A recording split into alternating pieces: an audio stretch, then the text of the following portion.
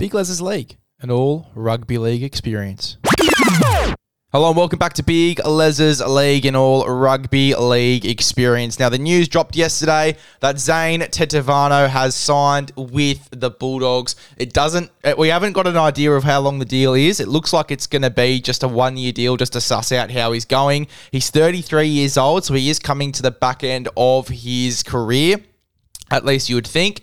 I haven't seen him play since 2021, 2022, obviously when he left the Panthers to go to the Leeds Rhinos. Obviously, if you don't remember, Zane Tetevano debuted for New Zealand, then obviously came to the Roosters, spent majority of his time there, won a comp in 2018, then in the 2019 season, went over to the Panthers, played 2019-2020, I believe, with the Panthers, and then I think he left to go to the Leeds Rhinos either 2021 or 2022, but he has been out of the game for quite a bit. We did get to see him in the World Cup again for Cook Islands. He went quite well for Cook Islands as well, Zane Tetevano, but that's only one or two games that we've seen, and we haven't really seen enough of him to sort of predict how he's going to come into the year.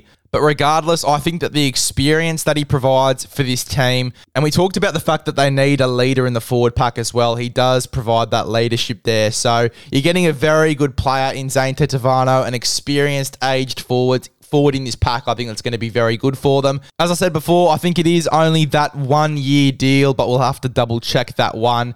I think you really are going to get the best out of Zane Tetevano for at least another 1 to 2 years. He is 33 years of age. He is coming to the back end of his career.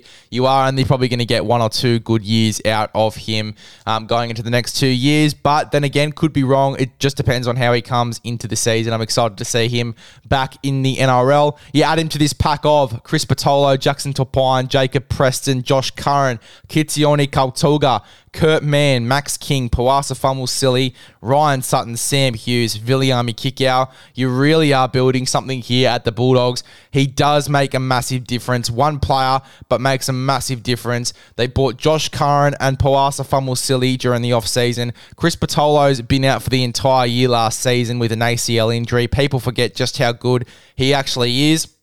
I think by the end of the year, he's definitely going to work his way back into this rotation. You have a look at this forward pack now. I really like it going into the year. As I said, Tetevano only being one player, but just the experience that he provides, I think is going to make a world of difference, and it's exactly what the Bulldogs have needed going into this year. Just that one more forward in their pack.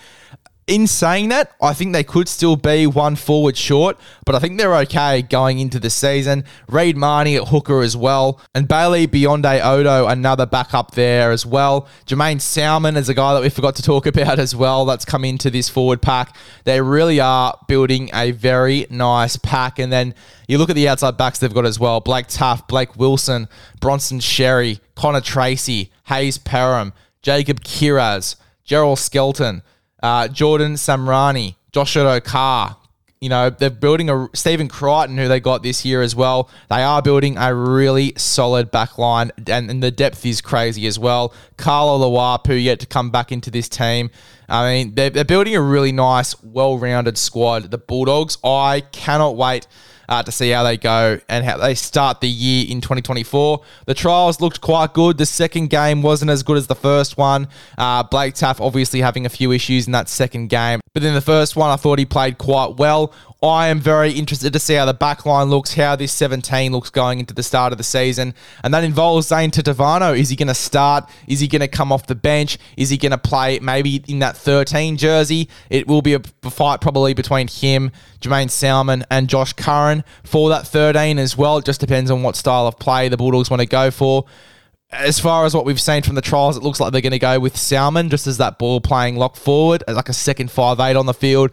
For me, if I'm predicting it now, I think that to start the year, it is going to be Max King and Liam Knight starting in the front row. I think to start the year, Tetevano could come off the bench, but then again, he could start. He could be that leader in the front row to start the game, and you have someone like Liam Knight coming off the bench as a bit of an impact guy. Liam Knight can also play in the back row and at lock forward if you really need him to as well. So, yeah, look, I'm very excited to see where Tetevano comes into this team, as I said. But it is a great signing. One player does make all the difference, and I can't wait to see how the Bulldogs go in 2024 with a very well-oiled forward pack. That's full time. See you in the next one.